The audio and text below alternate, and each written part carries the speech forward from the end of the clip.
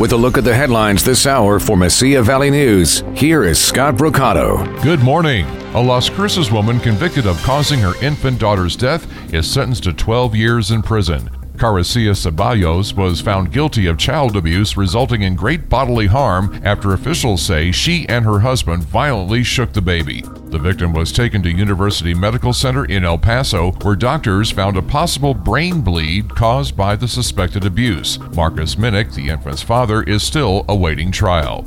With the National Weather Service forecasting near triple-digit temperatures for Las Cruces through Tuesday, the city of Las Cruces has activated cooling centers around the community. A cooling center is a place that offers temporary shelter from the heat for the elderly, other high-risk residents, and the general public. The cooling stations are available 10 a.m. to 5 p.m. weekdays at the Frank O'Brien Papin Community Center, the Henry Benavides Community Center, the Mearshite Recreation Center, the Munson Center, the Sage Cafe, and the Thomas Brannigan Memorial Library.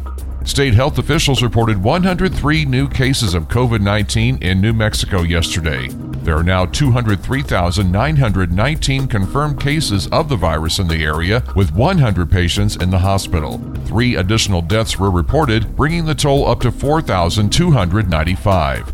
Congresswoman Veronica Escobar is running for re-election. The El Paso representative made the announcement yesterday that she is campaigning for a third term in office. Escobar touted the vaccine rollout and economic rebound as accomplishments during her time in Congress. With a look at the headlines this hour, I'm Scott Brocato.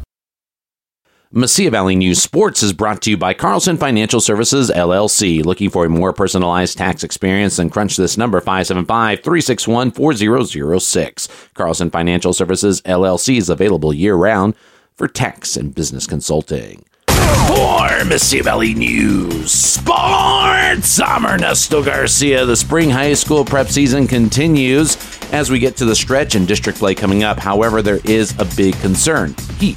If temperatures go over 104 degrees, the NMAA usually cancels events or has them rescheduled. That could be the place, but a lot of events are trying to get done early. For example, we have the Oñate High School track team heading to Santa Teresa. They left about 5:30 this morning to try to get the meet in early. We'll see if it happens. By the way, all sporting events are still playing with masks. We're the only state in the United States that has our high school athletes with masks during playtime or the events that are going on. For the third time in 6 years, the Oklahoma softball team is the national champions. The Sooners took out Florida State 5-1 to win their 5th title in program history. The Bucks and Jazz picked up pivotal home wins in NBA playoff action. The Bucks held off the Nets for an 86-83 Game 3 victory in Milwaukee. The Bucks still trailed the series 2-1. In Utah, Donovan Mitchell scored 37 points as the Jazz beat the Clippers 117-111 for a 2-0 lead in that series. Tonight, the 76ers will visit the Hawks for the third game of their series, and the Nuggets will host the Suns for their Game 3. To college football, the college football playoff is confirming it may expand to a 12-team format. The committee contending the playoffs will include the 6 highest-ranked conference champions and the 6 remaining highest-ranked teams determined by the CFP selection committee. We'll see how this goes. And the NASCAR All-Star race is set for deep in the heart of Texas this Sunday. The All-Star Open and the All-Star race will kick off NASCAR's march into the back half of the schedule at the Texas Motor Speedway.